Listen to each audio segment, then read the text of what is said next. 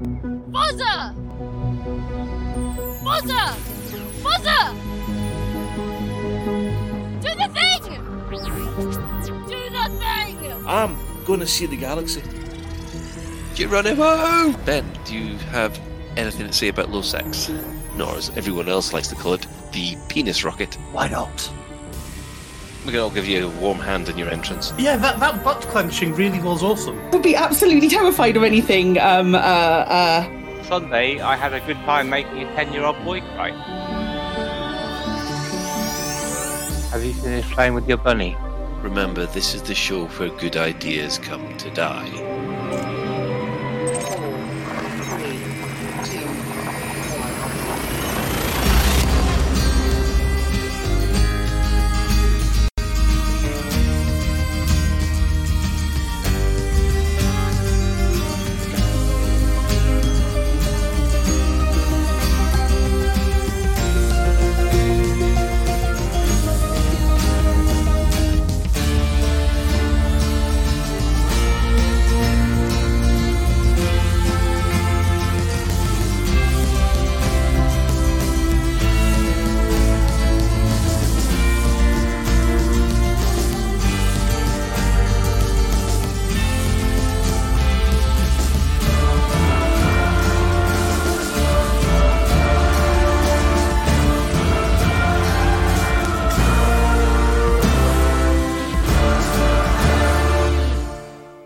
Good evening, greetings commanders, and welcome to episode 374 of Lave Radio, the show that likes to talk about the universe of Elite and the fantastic community that surrounds it. I'm your host, Commander Phoenix Defire, Chief Archivist of Lave Station, otherwise known as Colin Ford, and joining me in the Orange Sidewinder bar for this episode, we have our Chief Head of Health and Safety, that's Ben Moss-Woodward. Good evening, Colin. How you doing? I'm all over the place, as you can probably tell. We have our Staff Liaison Officer, Commander Psykid. That is me. That is what I am. Hi. Hi. And finally, bringing up the rear, we have Human Resources Director, Commander Shan. Hello. Ben, you've been promoted. You're a chief head now. Or a head chief. I don't know. I confused one way or the other. Yeah, but that also implies that we have more than one head of health and safety. Which is probably a good thing. Well, yes, considering. So what does Ben have to do to get promoted to a chief head? I do not know. I guess you will have to. You'll have to get in contact with Station Commander Alan Stroud, who's difficult to get hold of at the moment. Is a chief head different from a cheese head? I have no idea what you're on about. If you wish, you can join us live. We're hanging out in-game, in open, I do believe, Ben? Yeah, I'm in open. I'll be coming back to Lave in a minute. I've been a slightly naughty boy in the pre-show, and I was just scanning random people, and one of these random people had a bounty, so he decided he was going to shoot me. Naturally, okay. I shot him back. Right. But then all of the guards decided they were going to shoot me. So that's really annoying. I hate it when that happens. Yeah. Well, naturally, I shot the guards. Well, obviously. Exactly. And then everybody else you saw, and everyone, Yeah, exactly. No, take no witnesses. No witnesses allowed. It's like, Reservoir Dogs, No, don't kill anyone, and then kill everyone. Yeah, that kind of went wrong, that heist, didn't it? Doesn't every heist? True. Very true. Well, every heist I've ever tried, anyway. In-game, I hasten to add. Yes. If you can't get to us in-game, you can also join us in the Twitch chat channel, which you can access through laveradio.com/live. And click on the live chat. Otherwise, go to Twitch TV/laveradio. Right. Ben, we'll just catch up with what you're doing this week. Right, so I got my Christmas present, which was a new CPU and motherboards. That was nice. I'm now, that was nice, but it did go off and mean that it's like, hey, basically I went off and reassembled my PC, and my PC was like, those hard drives that you've got installed with copies of Windows on it? Well, as far as I'm concerned, you've got no bootable drives. And, that empty, unformatted drive you've got in your motherboard, Well, I don't know what that's for either, so I'm not allowing you to do anything. So that meant I've been forced to install Windows 11, and when I did that, I was like, smeg it, I might as well. Basically, I've had to nuke my entire PC and bring it back up over the weekend. So hopefully my things will be running okay.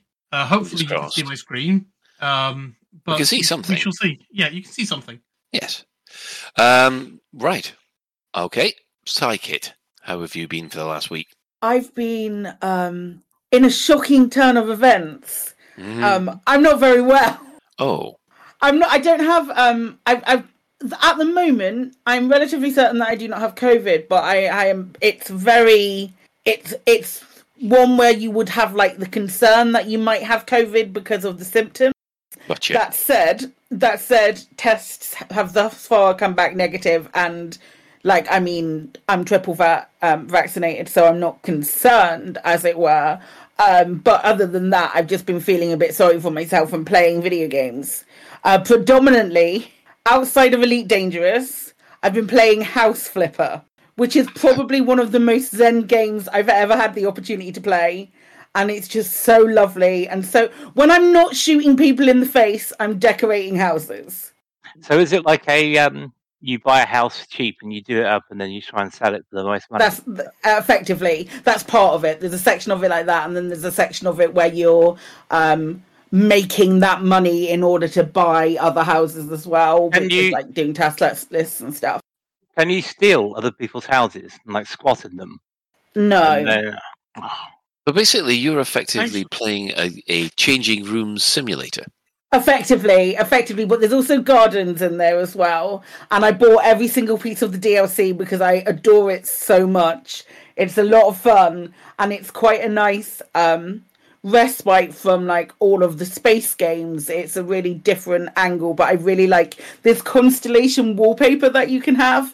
And when I'm making up a room, I quite like putting up the constellation wallpaper because it's like a little nod. So it's like The Sims, but with selling houses. Because The Sims is all about decorating houses and stuff like that, isn't it? Not when I play The Sims. Kind of. That's my favourite part of The Sims as well. So it was inevitable that I would like this game, but it's really fun. It's really fun and chill. Yeah, I haven't gotten this game, but I saw something that I was very tempted by, which is basically the exact opposite of the game. It's a VR thing, and basically the whole idea is you go in there and you wreck the room. I've seen that as well. That looks really good fun as well. See, my favourite part of The Sims is finding inventive ways of killing them. There is a surprise. Well, there's only so many inventive ways that they can die in The Sims.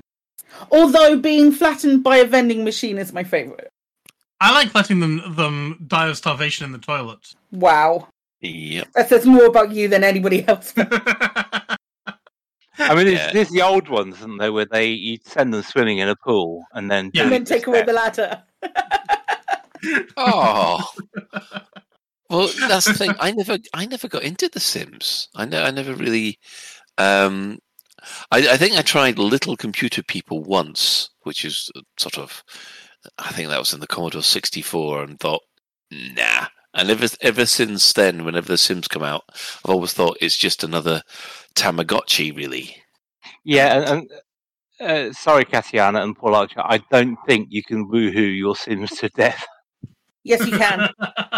You can? Yeah, of course you can. Only when they're elderly, you can shag a Sim to death. Give them a heart attack. It's like an overexertion. You can shag a Sim to death. Oh, lovely. Well, there we go. We're off to a nice start of NPC murder, which always seems to be the way things go on live radio. I take it. Are you actually getting better, or is it just that it's absolute horrible worst at the moment?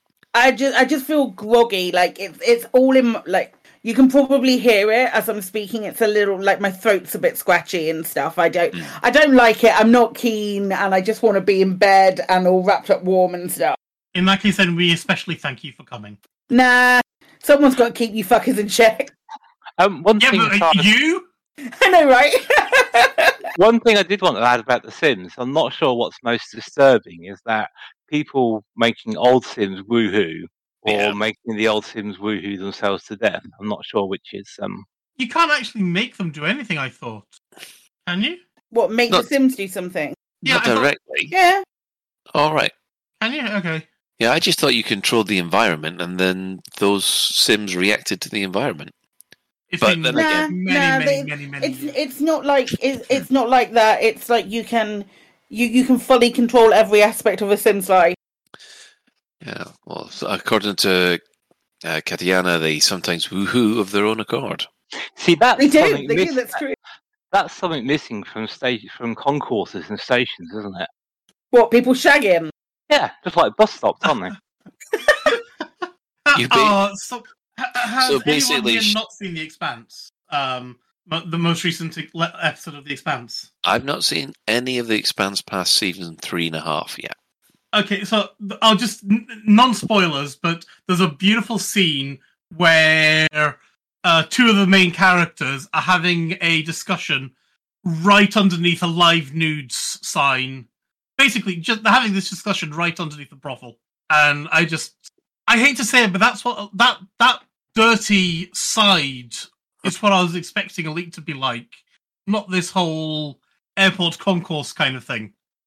Well, I expected the airport concourse as well, but so far the all I've got from this so far is everybody wants a love lift in the station. Lift taken. Well, apparently in the when they started having lady astronauts, there was a secret experiment to see whether woohoo was possible in space with lady astronauts. And I suppose you've got all the gory details, have you? No, I don't know the results of that. By the Americans or by the Russians? It seems more a Russian kind of thing than an American thing. No, it wouldn't. The Americans would be well up for it. Oh, come on. The Americans, well, they're all very puritanical publicly. Yeah, but they wouldn't show it on CNN, would they? Yeah, I just can't see their space agency saying, right, Commander A and Commander B, while you're up on the ISS, could you please shag for science? Yeah, while you're at it, try re-entry. Well, don't burn up. No, they would. I'm sure it's been done. I will Google it while the show continues. Oh my God. Again, Shan's browser history takes a hit for the team. On the subject of which, Shan, how have you been for the last week? Well, in Elite Game, I haven't really done much at all, really, because I've been so busy with adult, grown-up stuff like builds and stuff. Oh, I thought you were talking about woohooing again. No, that's why I said builds and stuff, because I knew that's where you'd go. So in game, I haven't really done much at all. We did on Saturday. We did treat Hobbs to a one fast cat. So I've been. Yes. Is that cat wheel? That's a big wheel thing. Yes, it's a cat wheel that's about 4 feet wide, and you train your cat to run on it like a hamster wheel. So he's getting used to it. Is he enjoying it? Well, you have to kind of ascertain, is your cat food motivated or toy motivated?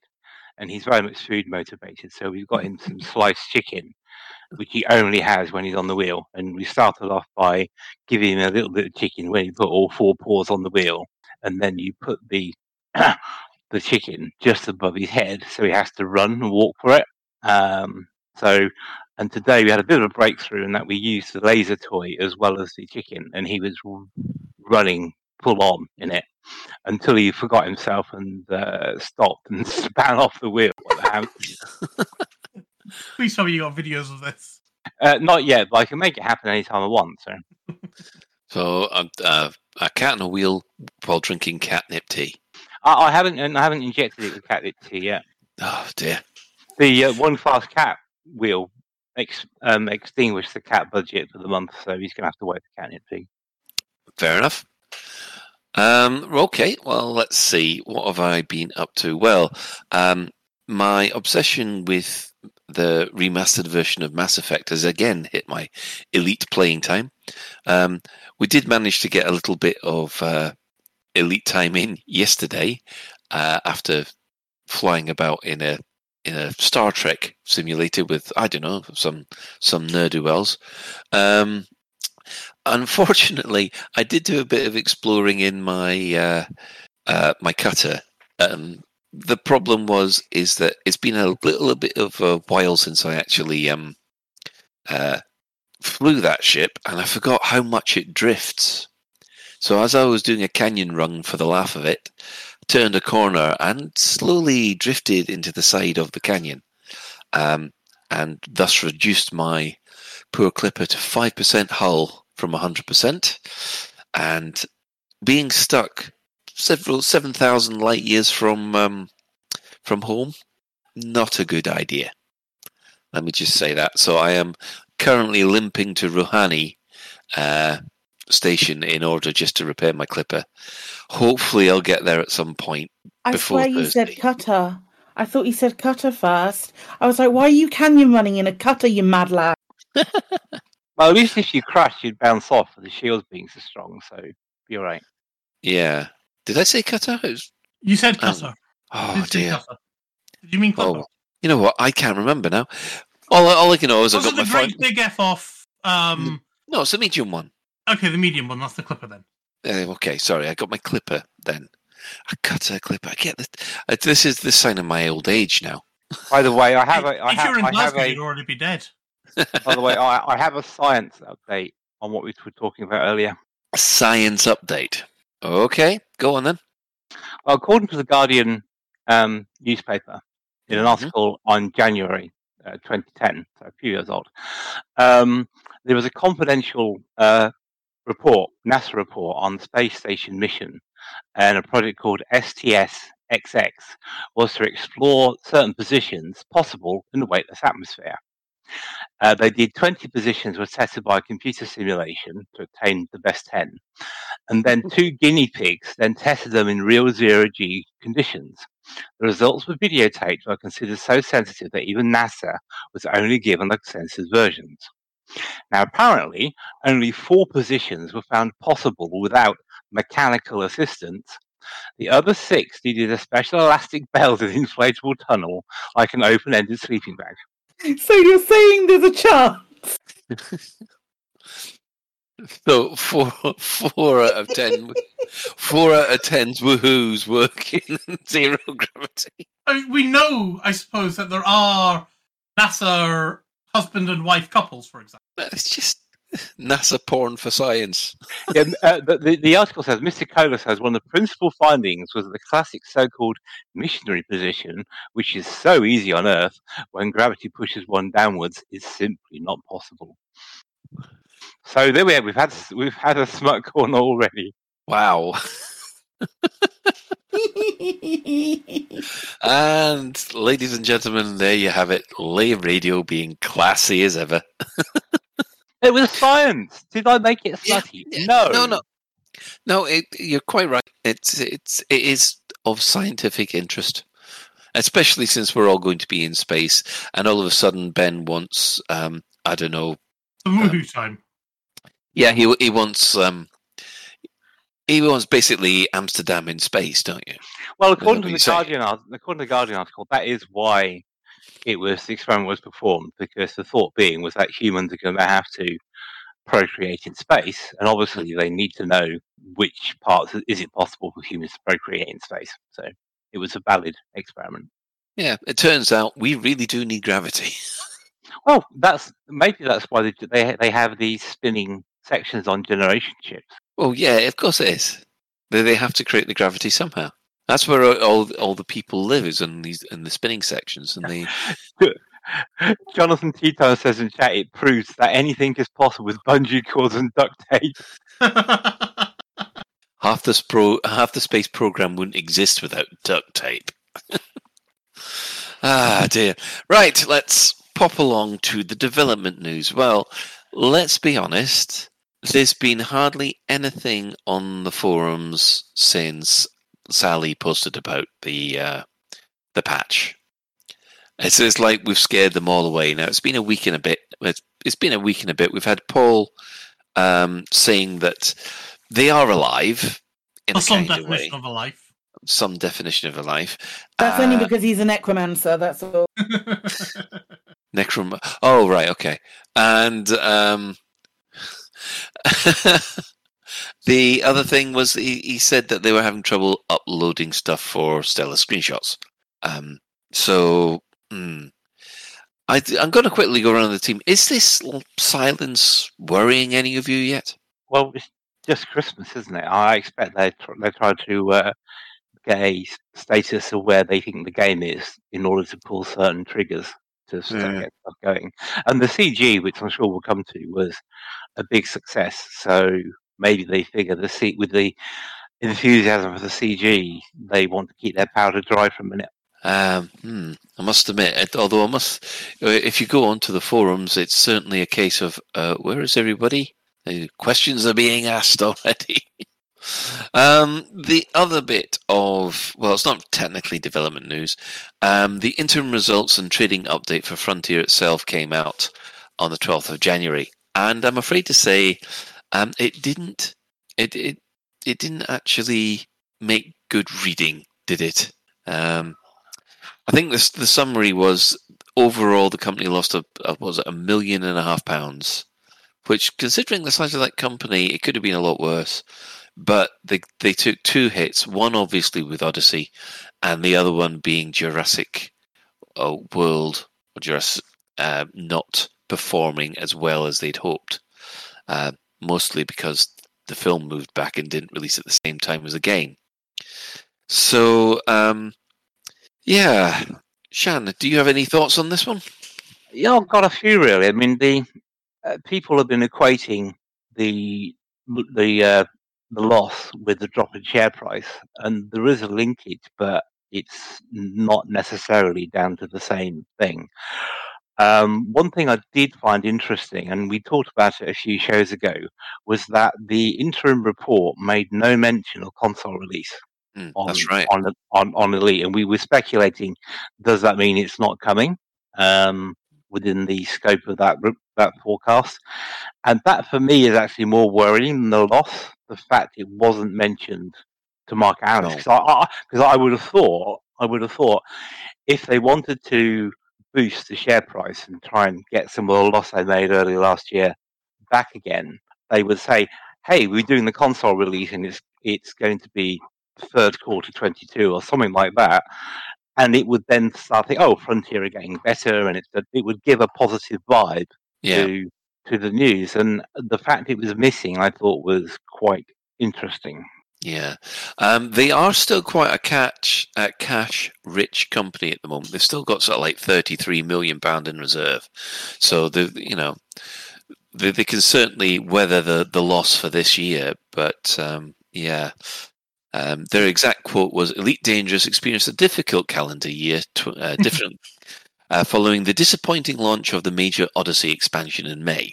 We continue to support the game and our passionate players with development updates, and we have seen an upturn in player sentiment as a result." How do you measure that? Well, we can't. The closest thing we've got is, of course, the Steam charts. The good news about the Steam charts is they are still continuing to rise. So it's even higher than it was last week. So Update 9 does seem to have allowed people to be able to play Odyssey, or people are coming back to playing Elite. So much so that it's now level with No Man's Sky on Steam charts. So that's a positive.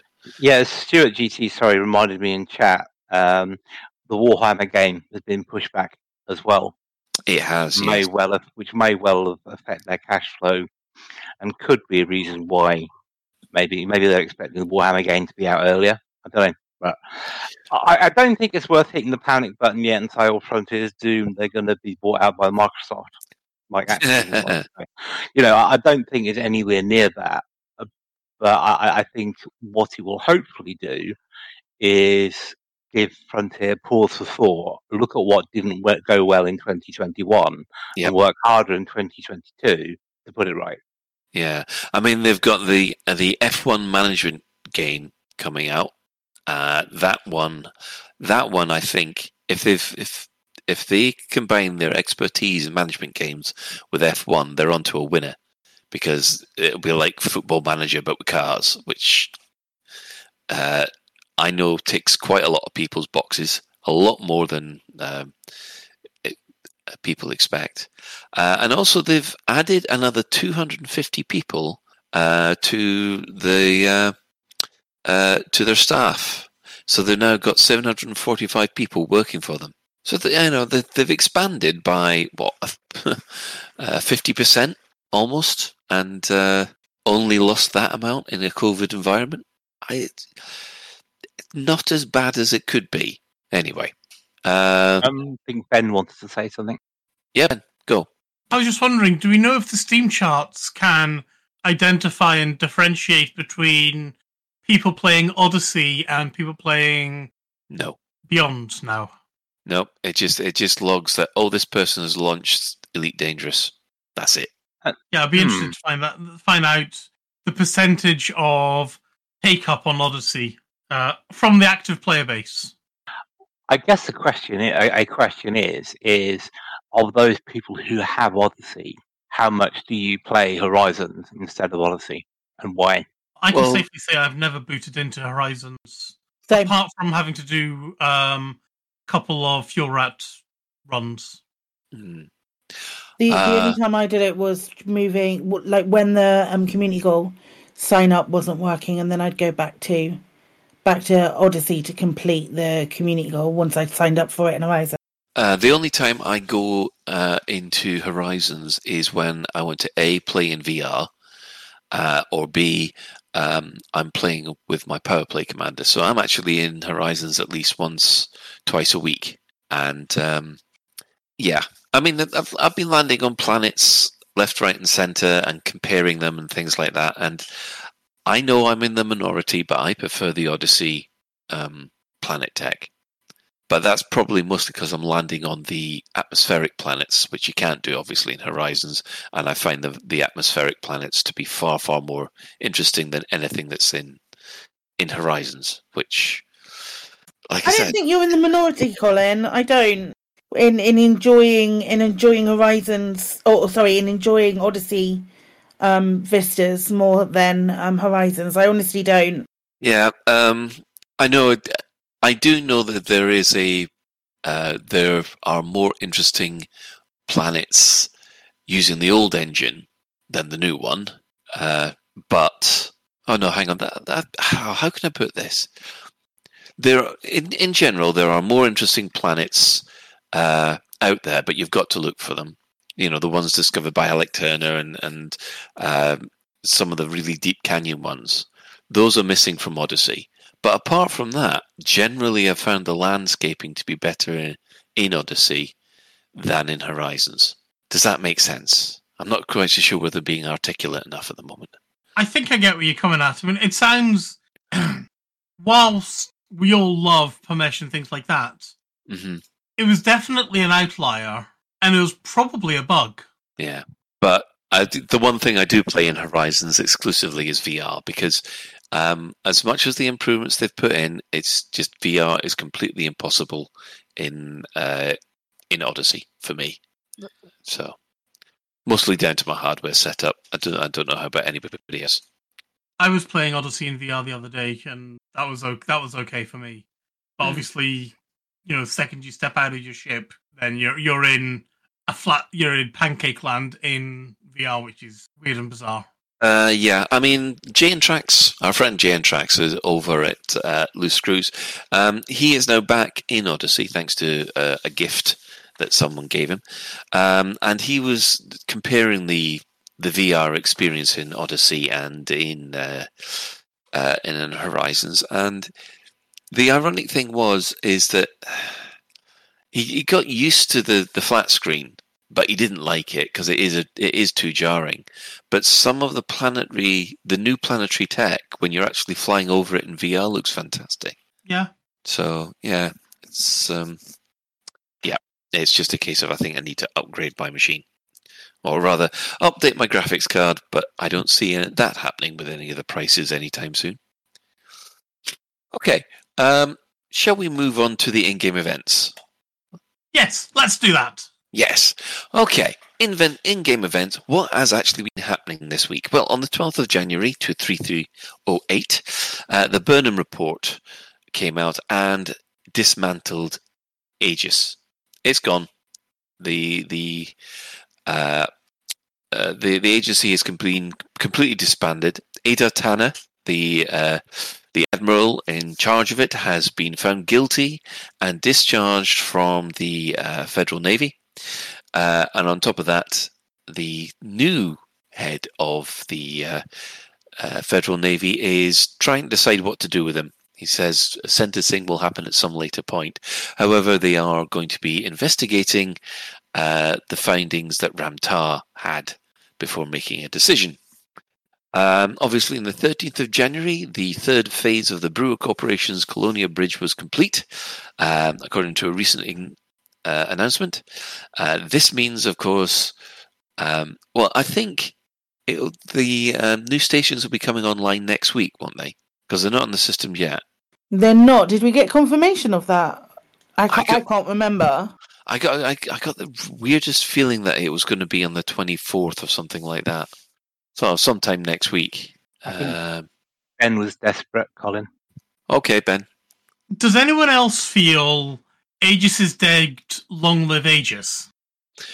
Well, I was going to come on to that later on because there's been some news released today. But we might as well touch on it.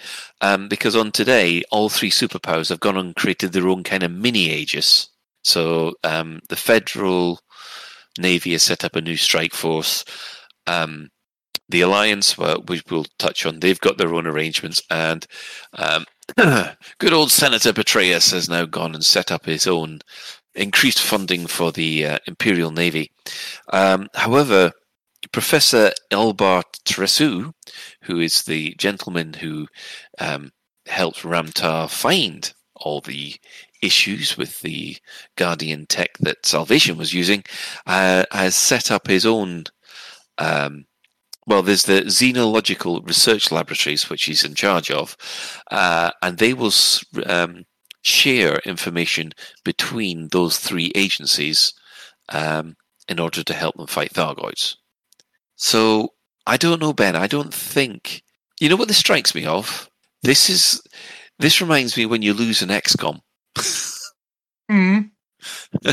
Were you thinking of that? I was thinking something, the need for a overarching anti-Thargoid agency exists still. Mm-hmm. So, whilst we maybe don't exactly trust Aegis anymore, it filled a role, and that role hasn't gone away. And I don't think that independent government or mega government or whatever the hell you want to call things would have as much luck as pooling everyone's resources. Yeah, I've got my own opinion on this, but Shan, do you want to go first? I was just thinking it sounds like one of those late 1980s spy movies with the CIA, KGB, and the Chinese have to get together to defeat someone. It's like that film that was it 100, not 137, is it 137 or something? There's a new film anyway that's coming out that's all the best female agents, and it's coming out in cinemas soon, apparently. 335. I knew it was some numbers. Yeah. Psychic. I totally lost my train of thought. All the best female agents. I instantly went to Google straight away to go and have a look at it. Oh, sorry. I have a real crackpot theory that Nicholas Glass is Salvation, and I don't know why I cannot get rid of this fact. However, I think that they're going to try and make Salvation fill the role of like this overarching, and then have maybe a fight options for fighting between anti-Xeno people from different areas, and then fighting between Salvation and the federal stuff that's commissioning further investigation into them. I'm really excited about this. I think it's a really interesting way to take that Salvation story and the whole Aegis thing, because Aegis was dead in the water. Yeah. Well, yeah, I mean, Aegis didn't have a good reputation because, first of all, everyone thought it was INRA. It was just INRA Reborn when it obviously wasn't. And secondly, I did notice that it took a big reputation hit, which technically was Frontier's fault, not really theirs, was when they had to alter the missile strength because people were killing Thargoids too early in the plot. Does anyone remember that? Vaguely. It was one of the rewards, wasn't it, from the CG? Yeah, from one of the CG, well, they were advancing the plot by basically you do these CGs. At the end of the CGs, you got anti-Thargoid weaponry, or you helped research. Well, the first lot, the missiles that came out, they were far, far too strong. I think they put the missile strength at 2.0 instead of 0.2. And basically you could wipe out a Thargoid Cyclops with a rack of missiles, not quickly, but significantly faster than you can presently if you were using missiles. And when they took that away, people weren't happy. And a couple of the CGs didn't work, which kind of fell into the feeling that maybe Aegis was a rubbish agency, because surely they'd have a better way of doing it. But yeah, that's going back into ancient history now. And anyway, question actually from the stream: is Alba Tresero a woman? Grippy Gecko thinking they are. Oh, right, fair enough. I have no idea. I would say Alba's a feminine name, but I don't know. I guess we'll find out. It's a unisex given name of Latin origin meaning white. Wow, Alba. that Sounds very diverse. I never knew that. It's primarily female. So likely would be female, but it's more. There are men that are called Alba, but it's more likely that it would be a female name. And as Katiana says quite rightly, doesn't even matter. So, now that the Colonial Bridge has now been enhanced, the other thing that's happened is that this week we have a mine-off. Kane Macy and Toval Mining Limited are running rival campaigns to determine the mined commodities in the Doulos system. I don't think we've had a good mining CG in quite a while, so always a good one. On the 14th of January, Prime Minister Edmund Mahon has invited serious cooperation to establish a permanent presence within the alliance, including a place on the coveted Council of Admirals. This is also part of the alliance's response to the fact that Aegis has been wound up. So they've got their own anti-Thargoid stroke advanced technology branch, which they're going to rely on. And, of course, on the 17th, the Senate has blocked any ACT investigation. There are claims that the Imperial Senate is preventing efforts to examine a potential link between the Empire Security Network and the NMLA. So, that's happening. This week, Operation Ida are working on fixing Titan's daughter. Now, that's one of the prettiest station locations I've ever found, and that's in the Pleiades. And of course, the AXI are, according to their website, Thargoid.watch, have got their usual three priorities. We've got HIP 17497.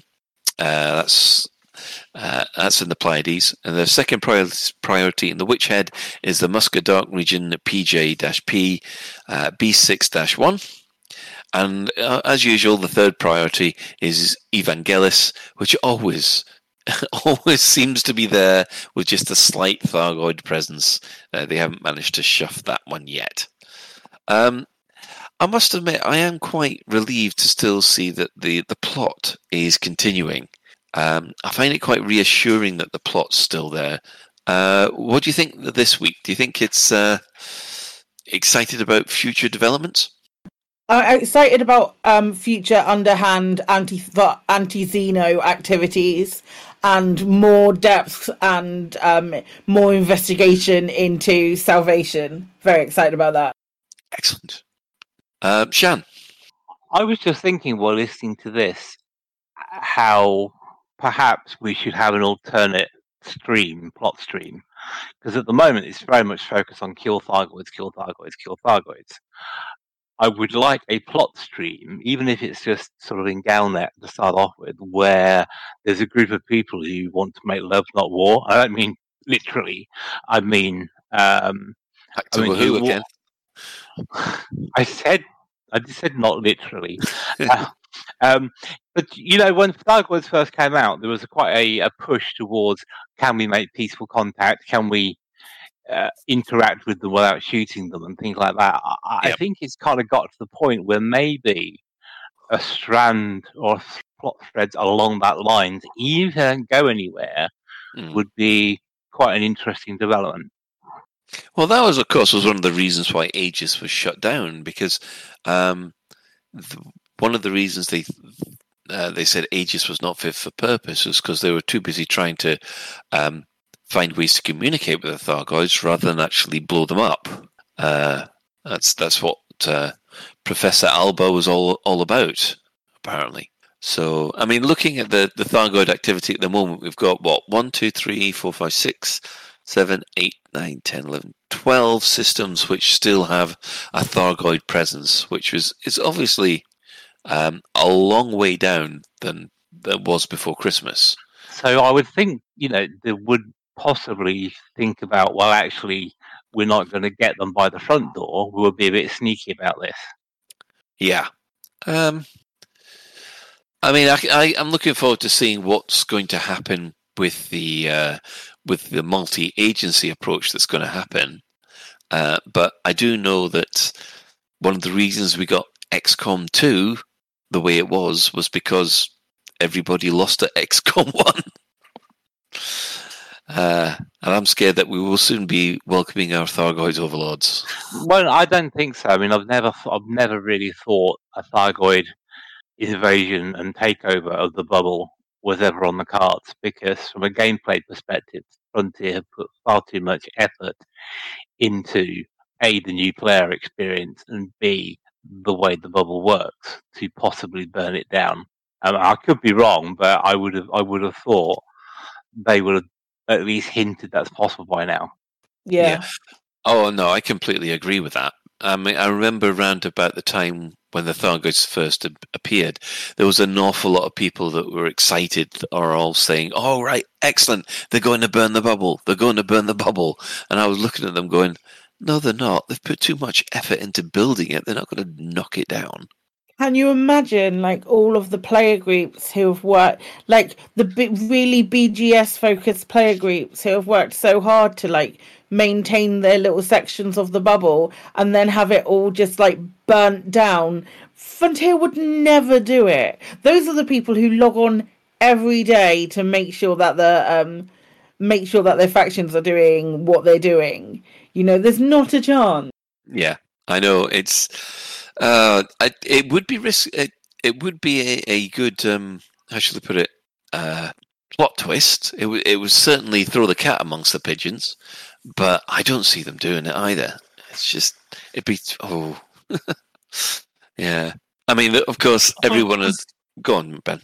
As Stuart GT is saying, hundreds of systems could be burned without affecting the starter system, and I suspect hundreds of systems could also be burned without affecting any player groups. I would be very surprised if that was the case. You think? Yeah. I don't know how many of the... Well, it's proximity to player groups, isn't it? Stepping stone systems, I think, maybe where side's going, because that's where I was going when I read it. Yeah. There's so many...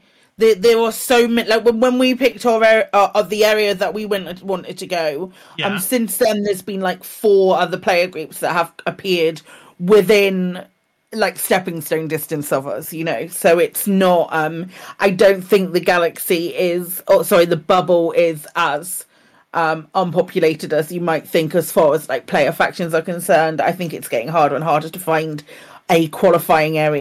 I mean, people have argued for ages that what they need to do is actually condense the players into a smaller area. I don't think they need to do that, but as long as they keep on stuff like community goals, which basically focuses players where you can still get huge groups, like we had with the CG last week. I think we don't need to redraw the lines of the bubble at all. But I guess that's just me. Anyway, what we're going to do is we will... Colin. Oh, go on. Sorry, I took my turn. You've a couple of things you said about condensing player groups. Well, I definitely don't think that's the objective, because the Colonia Bridge actually extends and strings out the players. If they wanted to condense the players, they wouldn't have done the Colonia Bridge. The second point, and I'm sure it'll come on to this, so prime your glasses ready. But Guild Wars 2 did something quite different, because one of the main hub towns in Guild Wars 2 is a place called Lion's Arch. And when the game was first released, it looks very different to how it is now. And as part of an ongoing story, ArenaNet actually destroyed Lion's Arch, and the whole thing was like burning wreckage, and you couldn't really get to it without being burnt for some months, actually. And then there was a series of events where you then had to rebuild Lion's Arch. And that's about the closest I can think of as to a game actually destroying the starter area. And that I thought was a very courageous thing for them to do, to wipe out a main hub and have players then try and rebuild it. Apparently, Katiana is saying that she audibly sighed to that.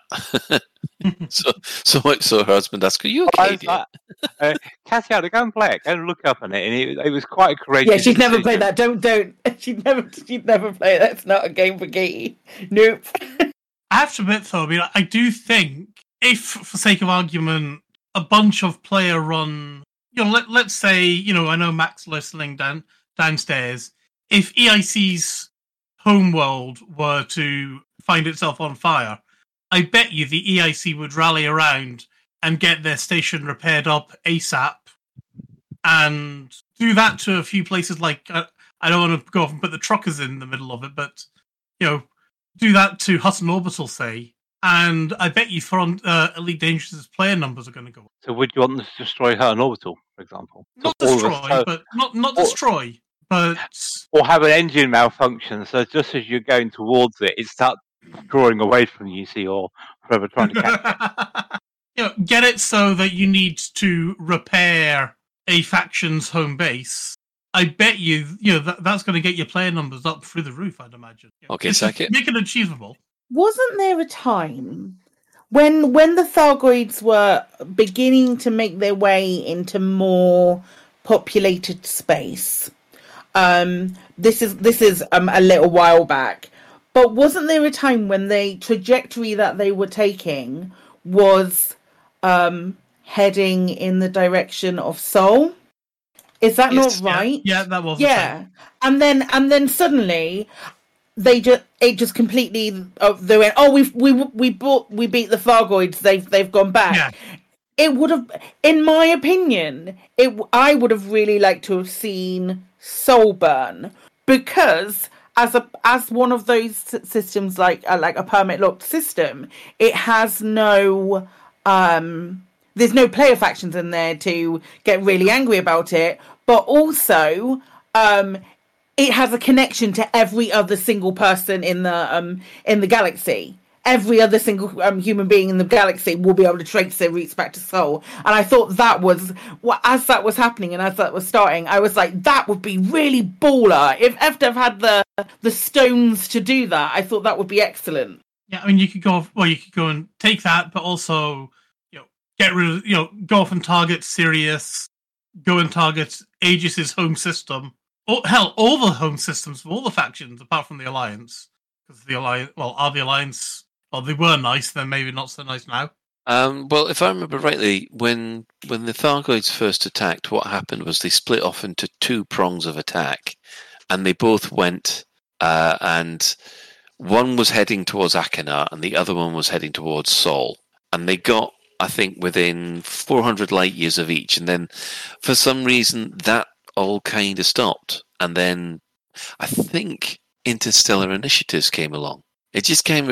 I think a lot of people were getting tired of shooting down Thargoids at that point. Yeah, I always kind of wondered you've got a species that's millions of years older than humanity that can apparently leap across the galaxy in a single bound. And we can get fleet carriers that jump 500 light years. So why would they suddenly decide, actually, Sol's a bit far away? Why wouldn't they just go and gank Sol straight away? Didn't really make sense. Either that or they don't. Well, we've had no indication that they know where Saul Akinar and what's the one for the Alliance called? Alioth. Alioth, that was it. We've got no indication that the Thargoids actually know where those systems are, because there's never been an attack in them. But that's a bit of a stretch, I think, though. Yeah. Anyway, well, as there is actually no newsletter again, do we want the store alert song? Would like to listen to it.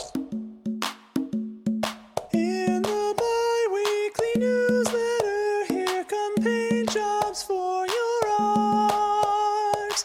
In the bi-weekly newsletter, here come paint jobs for your art. A store alert, a store alert, a store alert, a store alert, a store alert. Which one will you buy? A store alert, a store alert, a store alert, a store alert, a store alert, a store alert, a store alert. Which one will you buy?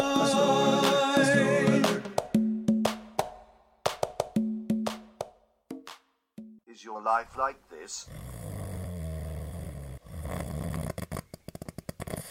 It could be like this.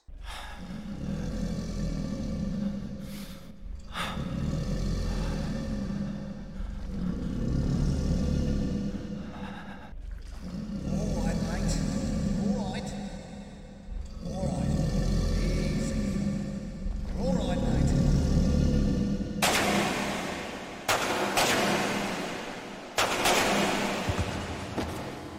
Or like this.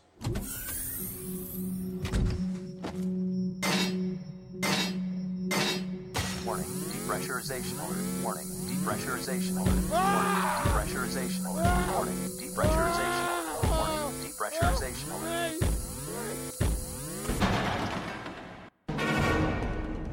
Astrogator Tours. Put some excitement back in your life.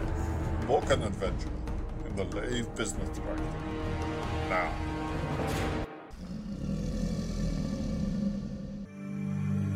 Want to tour the frontier?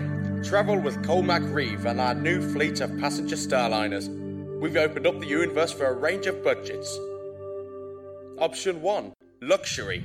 My husband and I like to travel in comfort. The new luxury cabins were like a home away from home. After all, one's home is a castle. Option 2, first class. We'd saved up a bit for a really special trip. The first-class cabins were like nothing we've travelled in before. Really luxurious. Option 3, travel cabin. We won a trip with Cormac Reeves' monthly lotto. A travel cabin for two on a Starliner around the solar system. Once in a lifetime for us. Simply amazing. Option 4, basic accommodation. Me and my mates just wanted to hitch around the universe. It's so great that we have the option of getting a really cheap cabin to see the sights. It saved us loads. And for the budget conscious and slaves, we have our cheapest option yet. Well, I needed a... And we won't sell any of those frozen passengers into slavery, I promise. Colmac Reeves All Budget Tours, seeing the galaxy from luxury to freezing tubes. And welcome back. Now we've got a different kind of main topic today.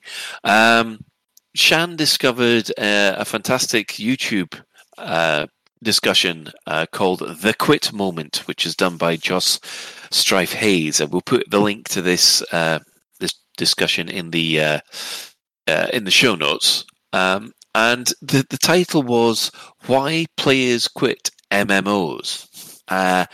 And just quickly to summarize, there seem to be about 5 areas where people had major points in, their tipping point for an MMO where they just went, nope, not doing it anymore. And it was basically a kind of warning to game designers that if you want to keep your players, these are the major pitfalls that you want to avoid. There are 5, and then that we can talk about. And we'll talk about it in relation to Elite Dangerous and other MMOs as well. So we're not... Everybody else, get your Guild War 2's glasses charged, because I think that'll come up couple of times.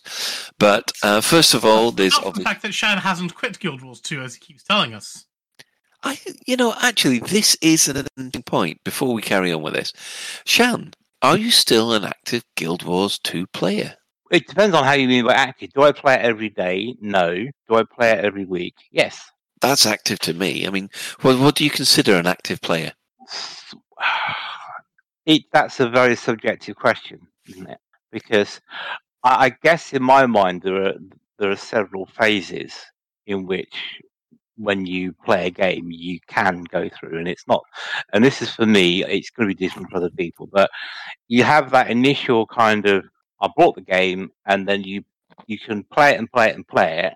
Mm-hmm. Every minute you have spare, and then once you've reached a certain level, it then becomes to I need to learn more about the mechanics. I need to push more into the content. I need to build a reputation or whatever it is you do. And then there's a kind of, I feel as I've been there, done that. And then the amount of time you play slowly subsides until something else comes along. So with me, with Guild Wars 2, though, it's about the community, because I've got quite a large guild of about 400 people on there still. So it's about the community and the people who are there that keep me coming back to a game, not necessarily the game mechanics. Right. I got to ask that. I mean, are you still managing that guild, or are you just sort of helping out? Well, I mean, thankfully, I've got a good group of officers and minions. Who real people this time, though.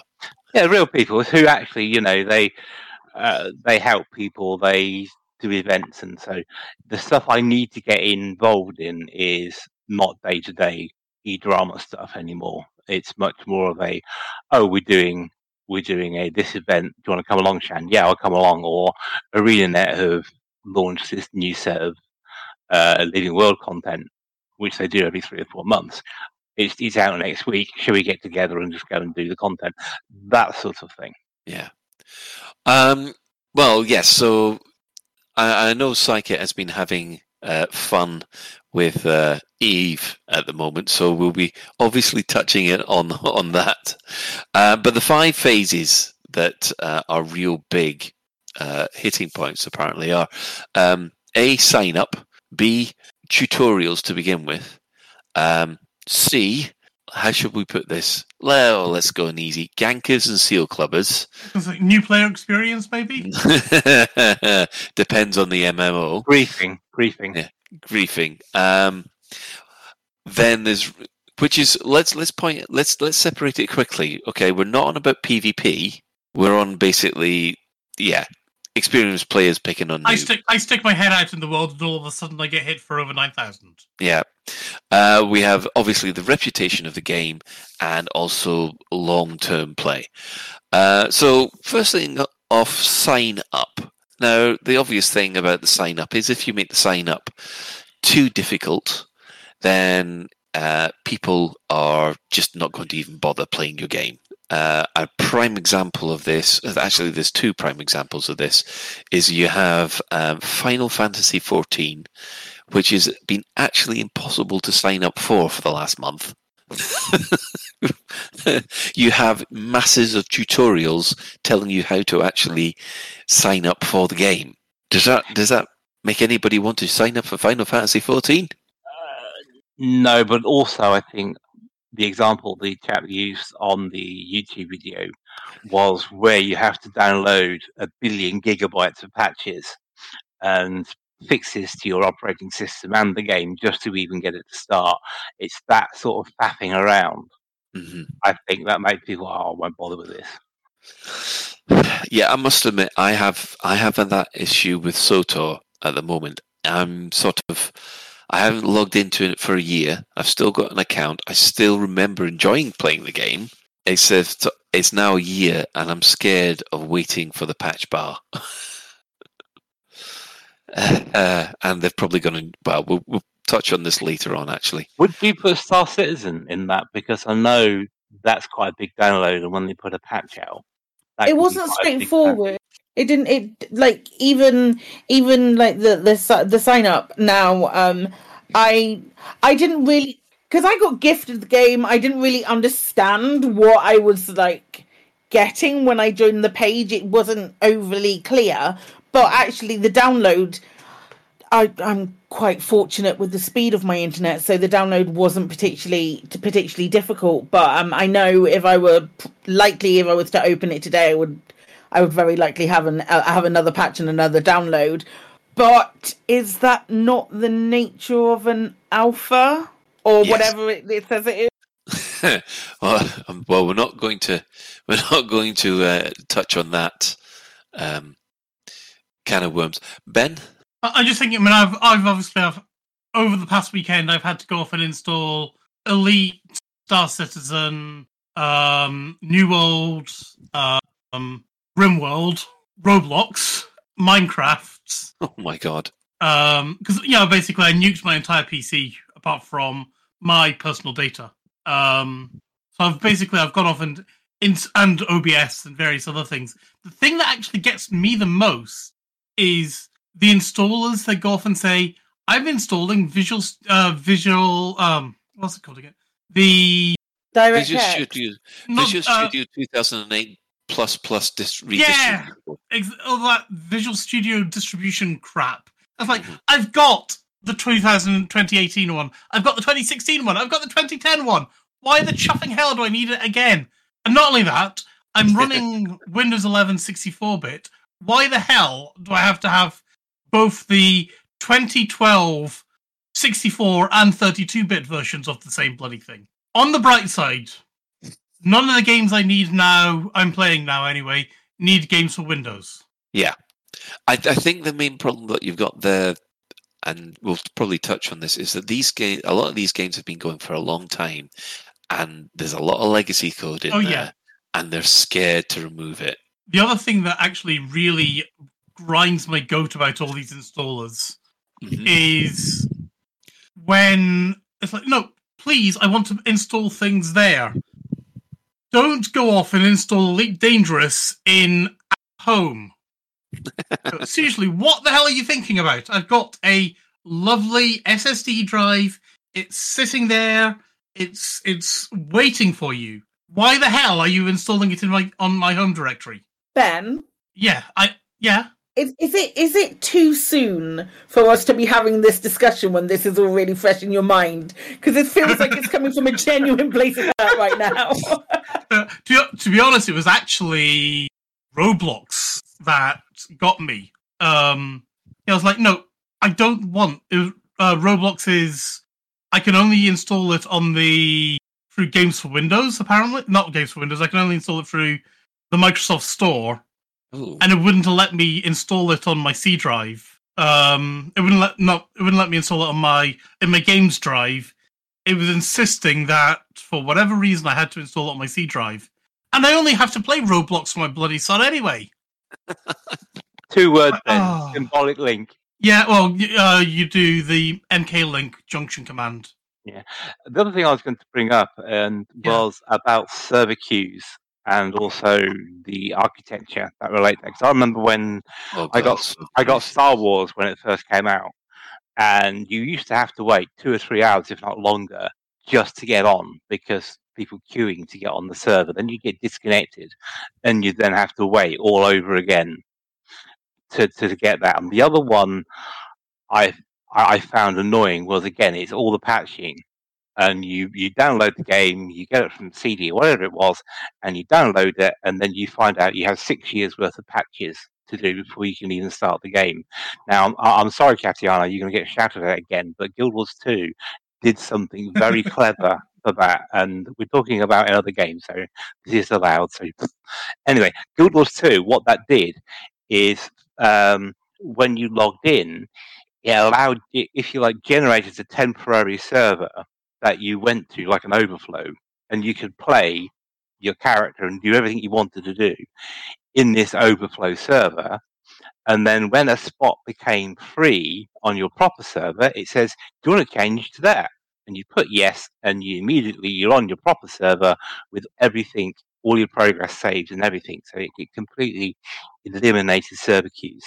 The other thing Guild Wars 2 does quite well, and I think other games do it now as well, is it will only download a certain amount, and then it'll say, okay, you can play the game and I'll do the rest in the background.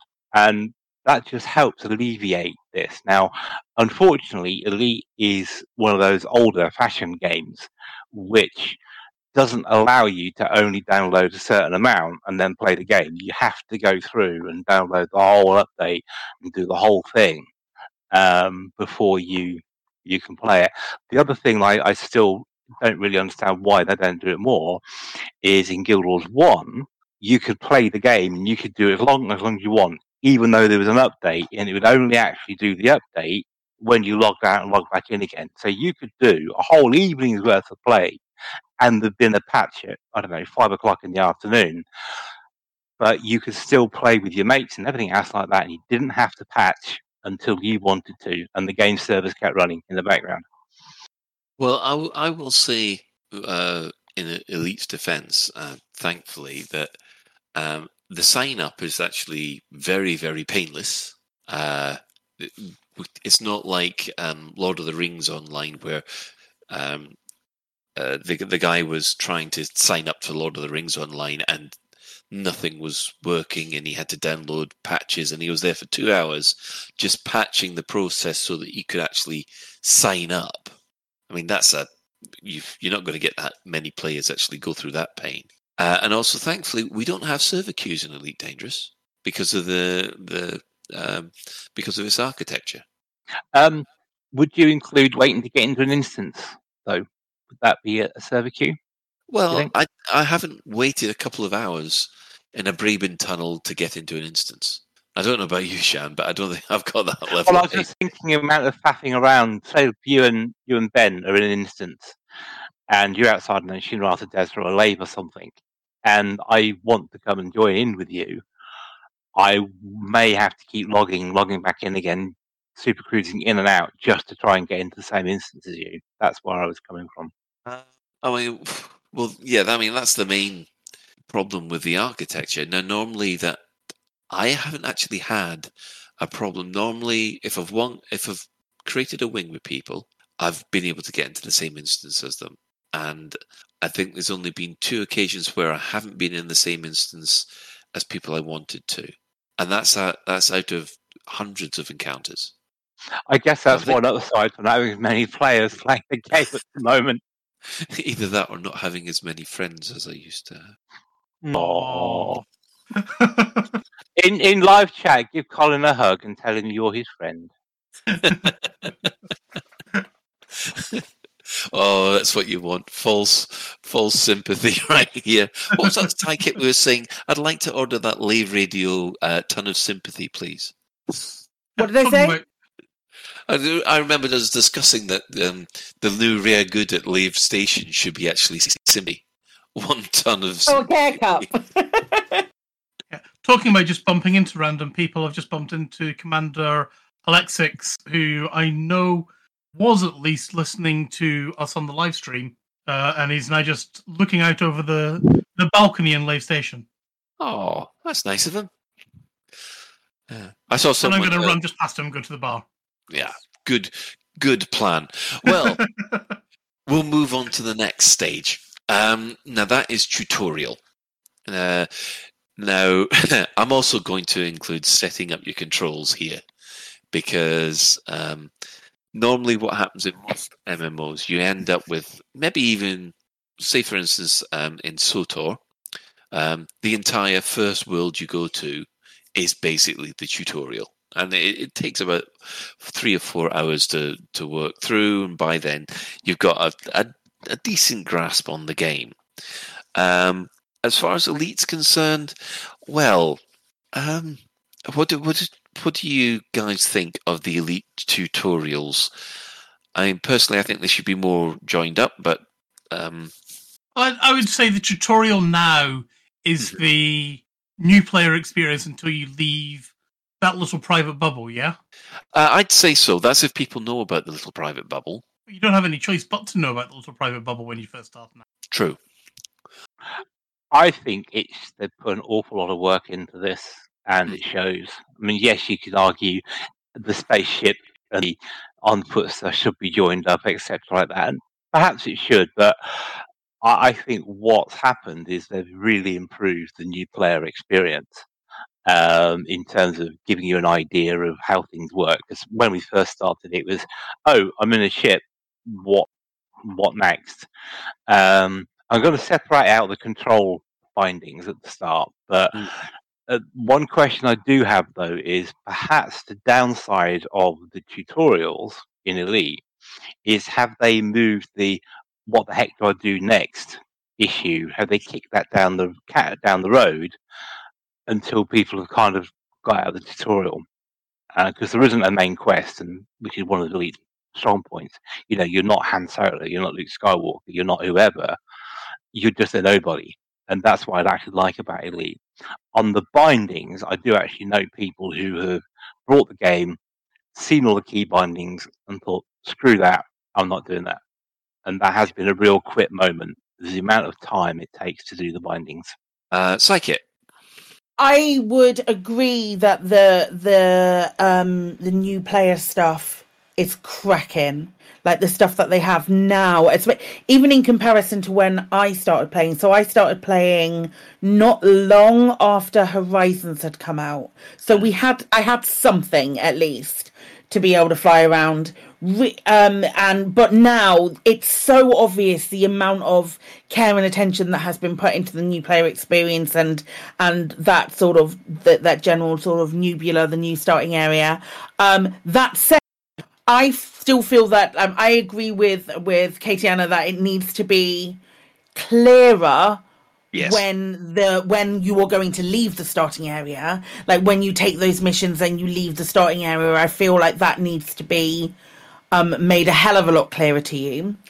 As far as keybinds are concerned, I feel like I'm in a decent position, having gone from just using a controller and keyboard, obviously, but just using a controller and my keyboard inputs with the PC to then moving on to a HOTAS. I feel like I'm in a position where I can talk a little bit more about that, in that I feel like initially as a controller player, the controls, I didn't have to change a lot.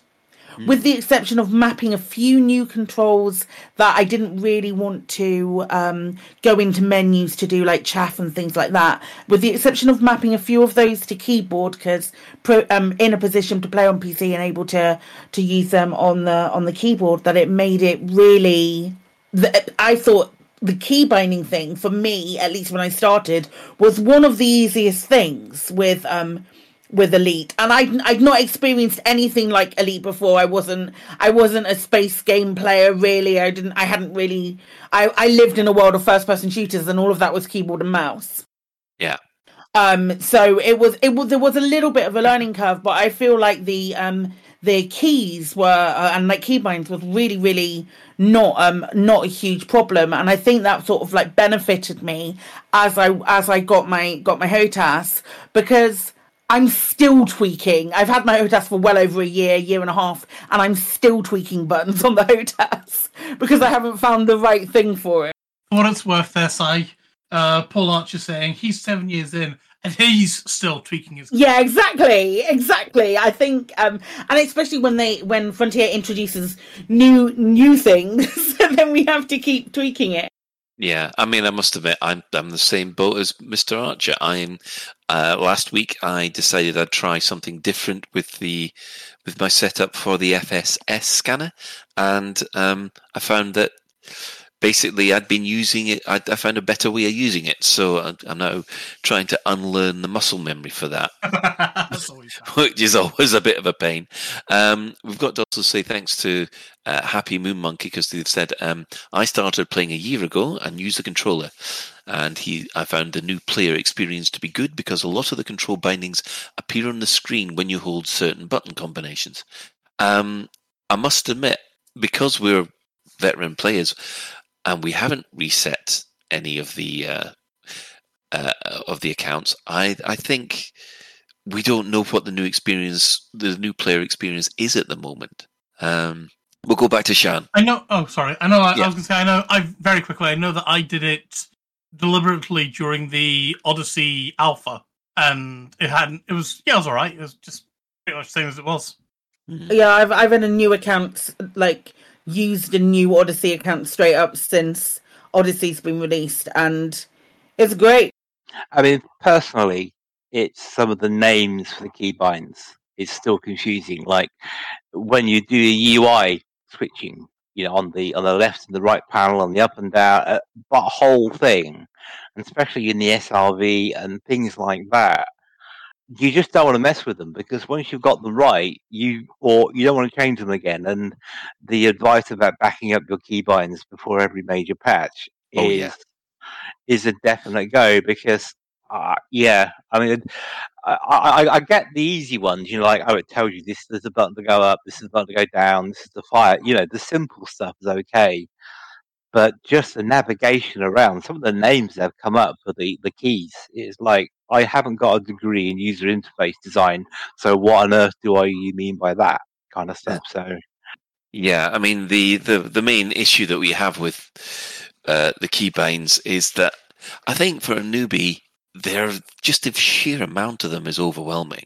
And but do you think that the change in Odyssey, separating it out from keybinds to general controls, ship controls, SRV, and on foot, do you think that makes sense then, Colin? Oh, godsend, because basically when you go into Horizons and you look at the keybinds, you just got one massive list, and you just I could just remember a whole lot of people just looking at that massive list and just going, nope. Yeah. So, yeah, I mean, that's definitely it was a quick moment. I think they've gone and improved it since, especially in Odyssey. But we'll just have to wait and see. Yeah, so overall, I think on the first 2 points, Elite is doing quite well. But then we get to point 3, or C, or the little dot with a little I. Anyway, there is the issue, if you're playing in open, of seal clubbers. And there's an awful lot of issues where, especially in MMO circles, it's known as the PvP gank box. There are certain games which have that reputation. And Elite doesn't have that much of a reputation about it, but I think the fear of being ganked is a lot more of a threat rather than being ganked, if you see what I mean. But one of the games, which is basically a PvP gank fest, you've been experiencing, Psykit. A little bit. It's and what I found more interesting than not is, like, there are, like with Elite, you if you're a new player and you're streaming Elite, there are 50 people in your chat going, hey, let me backseat you through this game, which I'm not a big fan of, obviously, but like with Eve, and Eve in essence is absolutely beautiful. If we're talking about keybinds, Eve is incredibly scary as far as keybinds are concerned. However, there's this mentality of these new players go out and people find them and kill them as new players, and if they are upset about it, well, they just weren't there to play. They're not. This isn't the game for them. If they're upset about me ganking them, that's on them and not on me as a seal clubber. And they shouldn't be so butthurt about it. And it was like, we sat down for a good half an hour and had a full conversation with it, with a lot of, like, I would assume veteran Eve players and one seal clubber as well, who was in chat.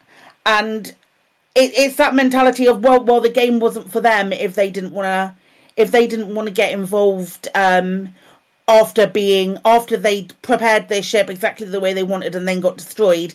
If they then got destroyed and they decided they didn't want to play the game anymore because it was too much hassle with that's on them. That's not on me with being a much powerful ship going after this vulnerable person. It's on the person who received the clubbing just because they didn't take it particularly well and they decided that it wasn't worth them putting in the effort. And I just find that mentality absolutely wild.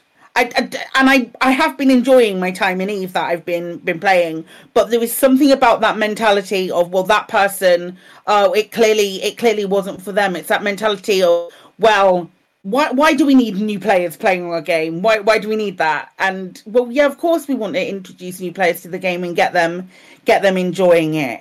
It does happen in Elite, but it's a lot fewer and far between, and you have, if you do not wish to engage in that, you have those ways out as well with solo play and playing in a private group, if that private group has no PvP in it, that kind of thing, which makes it that much more accessible to those people who don't want those experiences. And let's be honest, why would you want that experience? What's attractive about going out completely vulnerable and getting absolutely and utterly screwed over by somebody? Yeah, it's a mentality I don't understand personally, and I'll come back with my bit at the end. But we'll go to Shan next. A couple of things. For Elite specifically, I've always thought Open should be renamed Free for All PvP, because I think you look at the word open, you think, oh, you play with everyone, and it raises an expectation of they'll be happy to see you, and it's all going to be, like the starter area. If you rename it Free for All PvP, then that's a much more accurate description of what open play is. And then you can then decide whether or not you want to run the risk of being got. Now, as someone I've done PvP. I can't say I seal club people in Elite because I've been on the receiving end of that in other games, and it's not nice, particularly when you get super leveled characters going back into the starter-ish areas, and you just haven't got a hope in heck of getting them. Even if you have 20 of your mates with you, you're still going to get got. So I don't like that particular aspect of the game. But my personal view is that if you let people know what they're in for and give them a choice to opt out, then I'm okay with that. Because you apart from the initial starter area, which I think you have to be in open, don't you, in Elite? If you give people the choice of opting out, either solo or private group with mates, and then say, well, this is free for all PvP, it's, without being too rude, it's their own fault if they get killed in open because they know what they're letting themselves in for. Yeah, I understand where you're coming from that, and like I said, I'll bring that up in my other points later. Ben? So I wanted to actually tell a story I had over the weekend where I was playing Star Citizen, which has been running a jump town event, which I guess it's a bit like a CG or something like that. The short version of it is go to a place, collect a box, take it onto your ship, do that until you feel that you don't want to do it anymore, take your ship back to another place, sell it, profit. Yeah. But Star Citizen is it's only open only. Yes. So there's no groups or private groups or players. You can't ban somebody like you can in Elite. It's just, these people are here, deal with it. And 90-something% of the population in Star Citizen that I've had dealings with have been really nice people and very helpful, bend over backwards. They'll literally, they'll give you enough money to buy a new spaceship and things like that. Just as a random person, they'll just give you, here's money, buy a new spaceship kind of thing. But over the weekend, I was doing this thing and everybody was queuing up in Jumptown to collect our drugs. Mm-hmm. And there was a beautiful little queue at Tesco's to get your thing from the aisle, take it back to your ship, go to the back of the queue, rinse and repeat. And everybody was talking away, and it was just like it is on a nice happy CG. Right. And then there was a guy who, I came in after doing this a couple of times, and there was a guy who was having problems, and he was like, "Yeah, I can't get this to work. It's I can't get my thing out." And getting more people in, so the queue was getting longer and longer and longer. Yep. And then all of a sudden, him and his mate turned their guns on everybody, assassinated us all, stole all the packages from our ships, destroyed all our ships, and then escaped off into the sunset. And then once they'd made good their escape, they said sorry. And I thought this was such a beautiful thing of social engineering that even though I lost a bunch of boxes, and I lost about 30,000, 40,000 credits. So basically, you got honey trapped and destroyed and murdered at the same time. Well, me and about 10 other people all got destroyed at the same time. But it was such a clever trick. It was beautiful. I mean, that's the sort of thing that Eve is famous for, isn't it? Yeah. And then I've seen, Commander Will and Kate. They're other streamers anyway. And they were doing similar ideas where they were basically doing full-on combined assaults, like sniping people and all that kind of stuff. But that's their story, not mine. Right. Well, I mean, I've got two kind of stories to tell about this. Now, Ben's already knows about this. I mean, there was Jumpgate, which came out. Oh yeah. 20 years ago, and actually, it's still running. They've got one person. You got Jumpgate Evolution, though, don't you? No, that got cancelled. Oh, did that get killed? Okay. Yeah, it got killed off. That took down quite a lot of stuff. Which, yes, it's quite actually a painful subject because it was supposed to come before Elite Dangerous and would have been a kind of mini Elite Dangerous at the time. But less said about that, the better. But in the original Jumpgate, it was a space-based, Newtonian-based physics MMO. And the thing was, when I joined it, there was nothing to protect the new players whatsoever. So basically, you had your 2-week trial, and what happened is you signed up for your 2-week free trial and basically launched after going through the tutorials and stuff like that. And it seemed quite a nice model, seemed to be very Elite Dangerous-like, which is what I was looking for at the time. Launched, boom. People just hanging around the space station, just wiping out any newbie that came out. Nothing. And after 2 weeks of just not even able to launch, I just went, it came up with the prompt saying, okay, you've had your 2-week free trial. Do you want to sign up for, I think it was $9.99 a month for this? And I just went, no, wiped it completely off my screen. Now there's nothing. Obviously, there should have been protection in the game from for new players. I think, which was one of the reasons why they put the newbie area in Elite, but it just completely and utterly killed you off.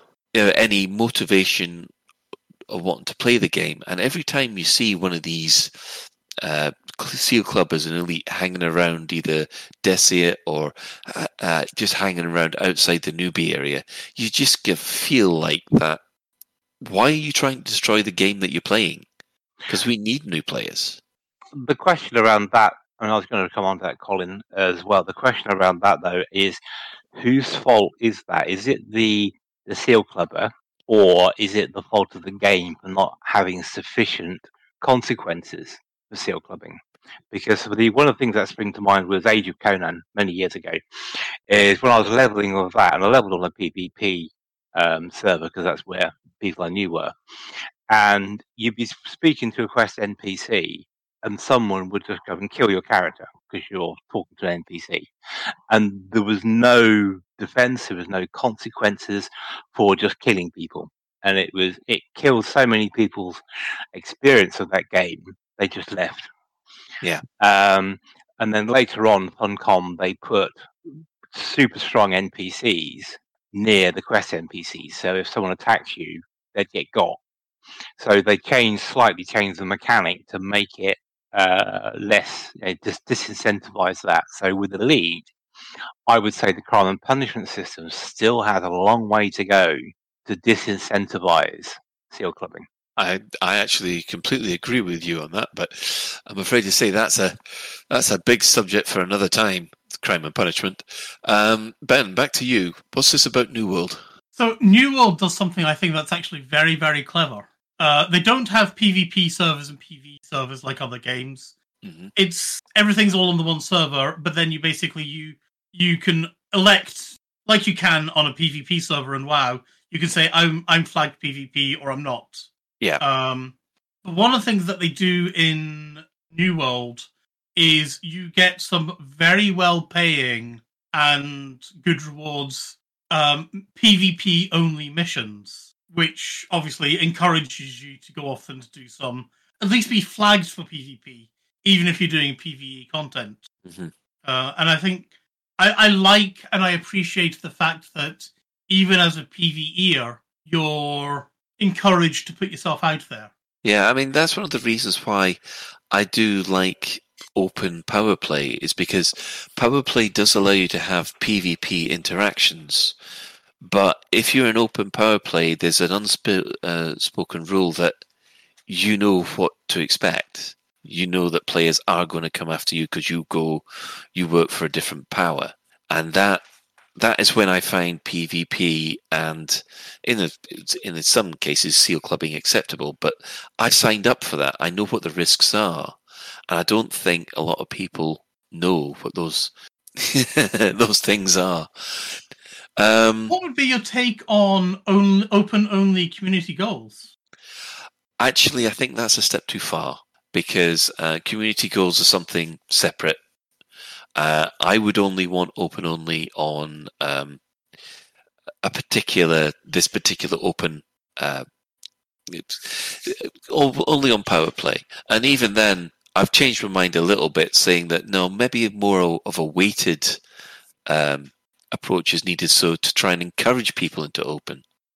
But I do think that CGs and maybe some of the normal mission running. No, keep that in your multiple play styles. Shan, what's that about PvP? Well, I was going to, since we're talking about other games, and I'm sorry, lots of people will be very drunk by the end of the show. but with the Guild Wars franchise, the way they incentivized PvP was to make it a compelling, different game experience. So basically, the way it worked in Guild Wars 1 was you had guild versus guild, you had like a team deathmatch, all sorts of things like that we associate with PvP, but they were separate from the main game.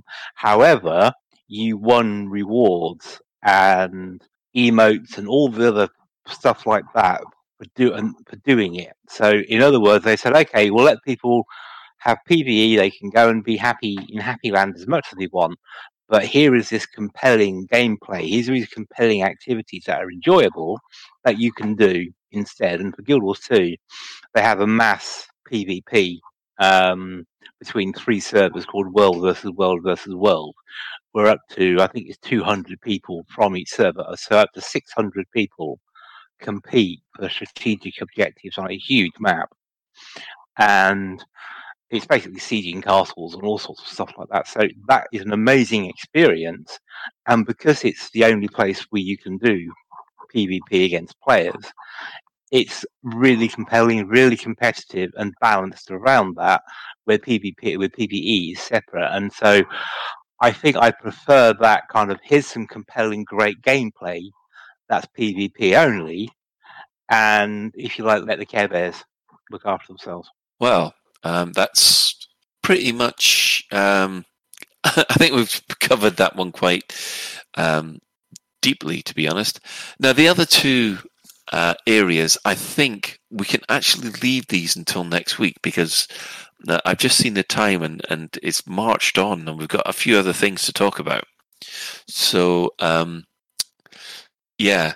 Shall we name what they are to make people have a reason? Yeah, the other two sections are reputation, which is basically the reputation of a game. Some people will hear that, have you tried this Elite Dangerous? Oh no, it's a gank fest, or oh no, it's been a bad Yeah, especially with Odyssey's bad release. Reputation for Elite is not as good as it has been. And of course, the other one is things for long-term players to do. It's just, with Elite, people burn out. They basically run out of things to do, or it doesn't hold their interest anymore. And yeah, that's the other quit point, I think. Shan, do you want to bring a quick summary on those? Well, I wasn't going to go into them in detail, but what I was going to say is that everyone's quit point is different for a game, but there's also no shame in quitting a game because everyone stops playing a game at some point in time. And so if what we've said, oh, this is our quit point, this is not, that's fine. This is our view. Yours may be different. You might love seal clubbing. You might love being clubbed to death in a game. That might be what gets you going. So it's different for different people. And I don't think because one thing we talked about in Discord very quickly was how many games have you brought versus how many games have you actually finished. And I think with my own ratio, I buy way more games than I've actually finished. And yes, you can say you wasted your money, but hey, I've got sufficient enjoyment out of them. It doesn't keep me awake. So it's purely a personal thing. Excellent. Psychic, do you want one last thing? Yeah. It's funny. It's funny because it sometimes feels a little bit like we're trying to say, oh, go play a different game, don't play Elite anymore. But that's definitely not what the situation is. I just want to clarify that Elite is lovely, and I really do still enjoy playing it, and I'm sure everyone does. But there are people who step away from games as well, and things and things like that, and that's perfectly understandable, and also not something that anybody should feel pressurized into doing, which I think sometimes comes across, especially in this community, a little bit. Sometimes comes across not necessarily from anybody here, I'm not saying, but there are certain people who are like, no, you must quit because I am also quitting. And yes, I've got that. I genuinely feel you get your own enjoyment, and I'm sure Frontier will start saying things again soon. So please keep playing. Yeah. Quickly, Ben. I think that's one of the best things that Frontier have done is the fact it's not a subscription game. Oh God, absolutely, yeah. I can take a break. I can play RimWorld for a week or a month, and Elite will still be there. I might have to go through half an hour of updating it again, but it'll still be there, and I don't have to go through the whole, please pay us $9.99 if you want to get back in and play with your character. Yeah, because that's one of the sticking points for me going back to SOTOR properly, is because I don't want to play as one of the premier players. I want to play as a subbed player, because you just lose so much. But the difference between the two is it practically makes the game unplayable at the level I'm at. So I've got to sub again. And the thought of spending an extra, 20 quid for 60 days, I'm just there thinking, can I justify it? Will I get enough time out of it? And the answer is no. Partly because of Elite and Mass Effect. And you'd get more time spent out of Disney Plus, wouldn't you, for less money? Yes, and at the moment I am getting a lot more out of Disney Plus. Even though I've got to catch up with The Mandalorian. No, Boba Fett. Book of Boba Fett, yeah. Yes. Oh, that Moonlight series. It looks really... I'm really excited about that. Right, yes. Well, we're going to go on. We will actually... It's a good point to come back. We can discuss the reputation and the long-term player quitting point at a later show. But in the meantime, the community corner for this week, well, we haven't got much, but what we have got is absolutely fantastic. The first ever Hydra solo kill in a Sidewinder. This is amazing. We have one guy. It's posted by Astrian on YouTube. We have included the link in the show notes, and he's managed to take out a Hydra with a Sidewinder, and wow, I mean, I've watched most of it. It's a good half an hour video, and he's cut it down because the actual fight took a lot longer than half an hour. But amazing, sort of chef's kiss, golden joystick award. Amazing, Shan. Yeah, I've seen that as well. I mean, if there's such a thing as a gold Lave Radio Blue Peter badge, I think he would he would earn that. Quick question though: has anyone solo killed a Hydra in an adder? Because that would be the one thing I think that would convert Colin to the joys of the adder. Is someone to solo kill I very much Hydra doubt that. No, I am not. Just don't put that out there, because someone will then say, "Yes, I've done it. Here's the video evidence." Just like they did. Totally impressed with doing it in a Sidewinder, but it would bring even more amazement from me if you could do it in an adder and put it on video and make a screenshot of it, and we could send it to Colin every week. All you would get you'd get an annoyed Colin. You wouldn't get me. I'm not agreeing to flying about in an adder this time. There's 2 Top Shifts episodes where I've had to suffer the adder because of this, and I'm not doing any more. So no. Our mostly clueless section. Well, from the BioTrader, you can listen to Galnet like a podcast or music. The player has a Galnet player of its own on the right panel, and the stories are very good and help pass the time. Psychic? Or you could head to YouTube and you could check out Galnet News Digest, because they read the news, so you don't even have to listen to it in game. You know, I always thought that player, I just wish you could actually set up that player to link to a directory which could play MP3s. Yeah, that'd be cool. But you can. I mean, I don't want to sound wild here, Colin. But just open Spotify. Yeah, or even better, Colin. How about linking it to an XML file? Anyway, yeah. So if you want to listen to the in-game Galnet news, then that's one of the best ways to do it. And moving on to any other business. Well, obviously, a big news story dropped today. Microsoft has acquired Activision Blizzard for $68.9 billion. My head is practically exploding at that. Shan, I take it you wanted to say something? Well, I was going to say it was kind of inevitable, really.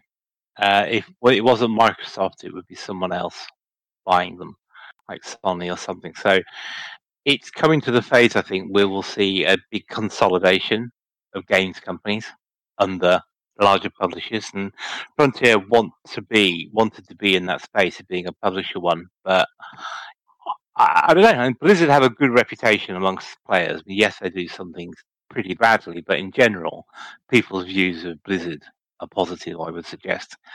Activision. Are they? What do you think views of Blizzard are positive? Please elaborate more on that for me. Up until last summer, people's views of Activision of Blizzard were fairly positive, weren't they? I'd agree with that there.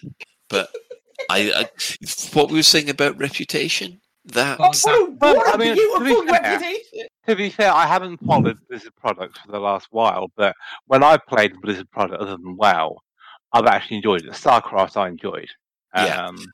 That sort of thing. I've enjoyed Blizzard products. I mean, even Overwatch was fun for a while. Have Blizzard actually released anything recently? No. Overwatch 2's been delayed by like a third year or something. Yeah. Right. And I think Diablo 4 is supposed to be coming out soon. Yes, I enjoyed Diablo 3, you see. So, I mean, yes, I am obviously completely out of date with my views of Blizzard, and, you know, it shows, certainly. But, I don't know. It's just kind of like, I think there are worse games companies out there. But, hey, what do I know? Obviously. If you go onto a lot of gaming sites and ask or just see what the reaction has been to the Blizzard controversies that have been happening, it's. Can you give us an example? Basically, a lot of bro culture there. A lot of how shall I put this? People being discriminated against. Someone ended up committing suicide over the fact that the bro culture was that bad. Psychic, you got a lot more in it? I can't. Yeah, if Psychic goes, she's going to go. Yeah, trust me, Shan. It's bad. It really is bad. It's not just some wishy-washy snowflakes kicking up a fuss. It is actually quite bad. All right. Okay. Yeah, and it's, and in my opinion, it's the treatment that they're getting. I feel is deserved in a little way because of the way they've acted. As far as Activision is concerned, well, it's Activision, which I think lost its soul quite a long time ago. But yeah, who do you think's next? I think Square Enix is going to get stolen by Sony. I think's the next one. I think so. That would be my my next guess. Which is going to be bad because that means it's going to take even longer for Final Fantasy games to come out on PC. How many of these companies, and in what percentages, does Tencent also work? Interesting one. Tencent have big. Well, we know about their connection with Frontier, but I know they've got things in a lot of other game companies. Yeah, I believe they're part of. I believe they own part of Funcom as well. Should I know who Funcom is? I mean, Tencent are absolutely massive, and nobody really knows about it, do they? Yeah, well, they know about it in a vague idea, but I mean, it kind of falls into the whole why can you never get a McFlurry thing, and the reason why you can't get a McFlurry is because essentially McDonald's and the ice cream makers are essentially the same company, and the ice cream maker basically makes all their money from people doing service plans. Yeah. So it's in the owners of both of these companies' things to not have the ice cream making machines work. Yeah, it's nice to know that EA, for once, has not considered the most evil company. not saying that they're not evil. I'm just thinking they're not evil as. Not overtly evil. I mean. Yeah. Anyway, we'll move on from there. Also, I'd just like to point out the gentleman we got the main topic from, Josh Strife Hayes. He's done a very nice video about what NFTs really are, and I must admit, I thought they were just going to be another sort of Bitcoin thing. I didn't realize actually they're a lot more of a scam than Bitcoin could ever be. We need a Lave Radio NFT. Yes. Yeah. But we hold the copyright. Oh, you gets the NFT. That's all an NFT is, anyway. Exactly. I could say, Katiana could go off and give me however much money for me to say her name in the live stream, and that could be an NFT. But everybody else is getting that NFT, and everyone else is getting me saying Katiana. It's just that Katiana can say that Ben said Katiana or something like that. It's phenomenal. You'd sell a position in the queue to sell Katiana, wouldn't you? Yes. Psychic, do you want to jump in there? I'd love to. I'd love for you to keep talking about my sister in the way that you're talking, but the way you pronounce her name is Katiana. Oh, is it? Is it? Yeah, Okay. yeah, there you go. The Y comes before the T. Okay, Katiana, we do apologise. But Katiana sounds so much more exotic, doesn't it? But the thing is, every time I get something wrong, every time I mispronounce someone's name, everyone's supposed to take a drink. We're all supposed to be catatonic by this point. What do you mean catatonic? Apparently, the Chris Mark IV selling is saying that he's going to sell multiple clips of multiple NFTs of me saying woohoo. You sounded more enthusiastically. I mean, I hope you don't go to Mrs. Collins and say woohoo like that. And there are personal lines that we do not cross yet again. Right. Well, moving on from there, I think, has anybody else got any other business that they'd like to bring up before I close the show out? Going once, going twice. Right, okay, our shout-outs. First of all, our sister station, Hutton Orbital Radio. It broadcasts on a Thursday at 8:30. You can tune in at twitch.tv/Hutton Orbital Truckers. Or if you just want the audio, go to radio.forthemug. For the discerning commander that likes a bit of CQC action, check out the CQC Discord at discord.me/EliteDangerousCQC. We are also giving shout-outs to the following Elite Dangerous podcasts, which are Alagrab AM, Black Sky Legion, the Canon podcast, the Spanish speakers have the Elitic podcast, there's a Fatherhood podcast, Flight Assist, Guard Frequency, Loose Screws, Stay Cheesy, Squeaking Fuel, and System Chat. For those that want a literary discussion about sci-fi and fantasy books, there's also the Data Slate podcast, which is provided by Station Commander Alan Stroud. Now, following this, we have the latest Galnet News Digest, as provided by Commander Wotherspoon and Commander Beetlejude. And thanks to anybody who's chipped in the Twitch chat and in any in-game commanders that Ben has waved at. Have you waved at many people? I've been waving my things at Commander Alexiix and Miggles this evening. And Chris Mark IV is here too. Is that a segue to Woohoo, Ben? No, we've just been saluting each other. Lift's taken! Yeah. Well, in Elite Dangerous, they don't allow you to share a lift, unfortunately. Yes. This could be why. So much for loving an elevator, eh? Fantastic Aerosmith song, that. Anyway, special thanks to Commander Tokuso, Jay Antrax, and of course Alan Stroud, who have created music that have been used in this show. And that's it for another episode of Lave Radio. Do get in touch if you want to talk with us. You can email at info@laveradio.com, hit us up at facebook.com/laveradio, tweet us at laveradio, or you can join the Discord server by going to discord.io/laveradio. We also have a TeamSpeak server where commanders come to hang out and chat, and you can find that at teamspeak.laveradio.com.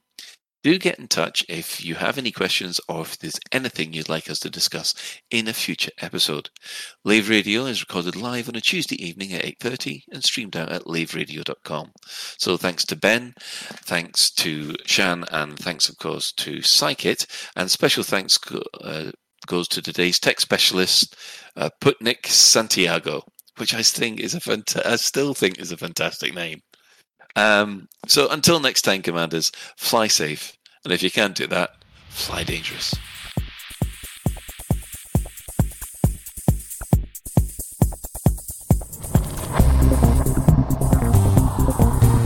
Is your life like this?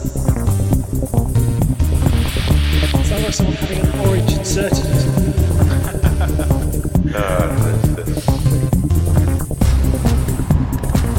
Need a safe word. Space can be done.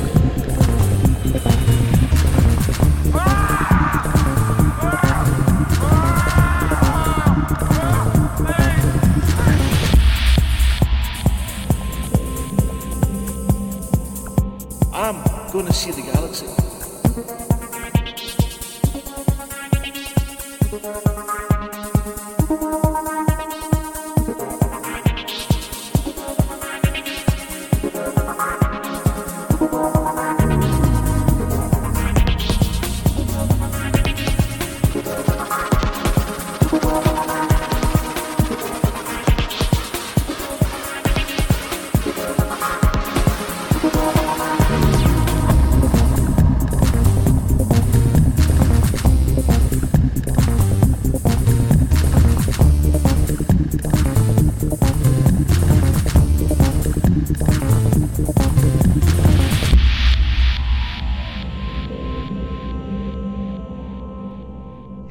Damn it.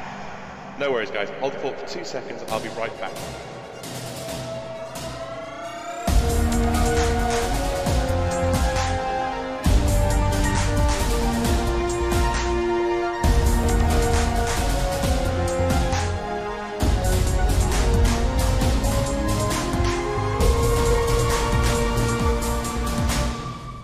Galnet News Digest, 18th of January, 3308.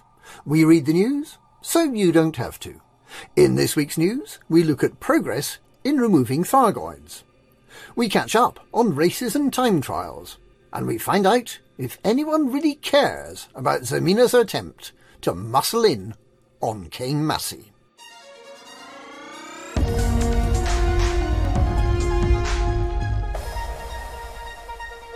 "4 weeks ago, just before Salvation fired his super weapon, 21 systems were suffering from Thargoid incursion. This week, the week in which Aegis is being shut down, there are just 11. But was this the work of Salvation? Can he take the credit? The superweapon, which Ramtar believes uses a powerful electromagnetic pulse to disable Thargoid technology, was deployed by Salvation and Taurus Mining Ventures in 3 systems in the Pleiades, and it very effectively cleared the Thargoids out. Since then, Salvation has done nothing, yet the number of incursions has been steadily decreasing, not by the deployments of weapons of mass destruction, but by a steady process of attrition by pilots in ships armed with conventional anti-Xeno technology. Salvation cleared out 3 systems, but in the 4 weeks following, independent pilots have cleared out 7. The Thargoids have been putting up a much stiffer fight than usual, with reinforcements arriving continuously, but with a persistent attitude, humanity can still win through. With no new Thargoid incursions since mid-December, and with significant progress to remove the Thargoids from 7 of the remaining 11 systems, we could easily have no systems left under Thargoid incursion by the middle of February. Steady progress is also being made on repairing starports damaged by the Thargoids, with just 14 stations left needing repair or under repair. Salvation has been muttering about coming up with a solution that will wipe out Thargoids forever. And if he doesn't hurry up and deliver it, his super weapon, Mark II, is going to be irrelevant, with no systems left with a Thargoid presence anyway. Unless, that is, Salvation is actually, as some people believe, luring the Thargoids to attack human-occupied systems, in which case Salvation is part of the problem. With the superpowers setting up their own separate anti-Thargoid navies, it's hard to be sure what role there will be for Salvation. Yet he seems to be gradually gaining acceptance by many who are willing to help him, and by the superpowers. Perhaps he is right that only he can save humankind. Or perhaps he's a menace we will regret having helped in the months and years to come. The Buckyball Racing Club has beaten itself in the race to create new challenges. No sooner had Commander Alec Turner advertised a proposal for a marathon set of races than Commander Brusky jumped in with a joint Buckyball New Pilots Initiative event, and Brusky finished first. The New Pilots Hustle was an 8 stations in any order you like time trial, incorporating some of the loop around the station acrobatics for which the elite racers are better known. Results have not yet been finalised, but many of the usual names are on the results board, with Shay Blackwood looking likely to take the Open Unlimited prize, Darplate 94 the Regulation Eagle, Hunter the New Pilot Special, and Bob Dubrovnik the Type 9 Heavy Metal Special. Meanwhile, the Magic 8-Ball Championship is still in development. It'll consist of 8 reruns of classic Buckyball races held at monthly intervals throughout 3308.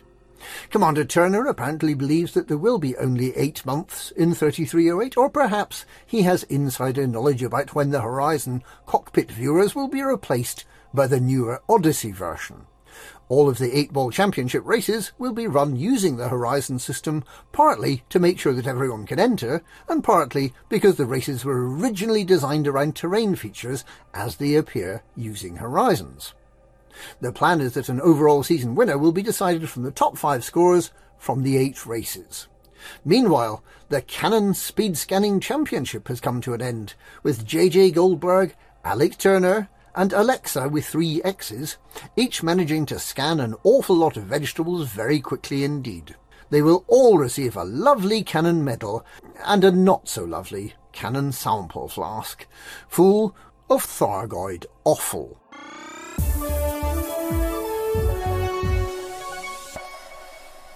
The attempt by Torval Mining to muscle in on federal territory doesn't seem to be going as well as mummified matriarch Zemina Torval might have wanted. With Kane Massey basing their appeal at Smithport, close to the main star in the Doulos system, it may be that contributors just find it easier to drop off their cargo there, rather than travelling 1,500 light seconds to the Pride of Bitterwood. There are no fancy mining lasers on offer this time, just a small discount on mining equipment and inflated prices for gallite, bromellite and samarium, 2 of which can easily be collected in great quantities from the relatively close pristine A-ring of LFT-65 Planet 4, with only about 1,300 participants in the Cain Massey appeal and half that number helping Torval.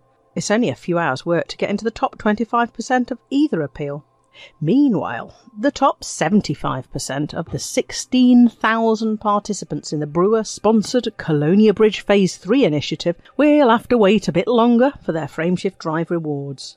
Brewer had inexplicably not anticipated the number of participants and has had to place further orders with Mel Brandon, Felicity Farseer and Elvira Martuk for these handcrafted and extremely hard-to-come-by modules. And that's this week's Galnet News. Galnet News, we read the news so you don't have to.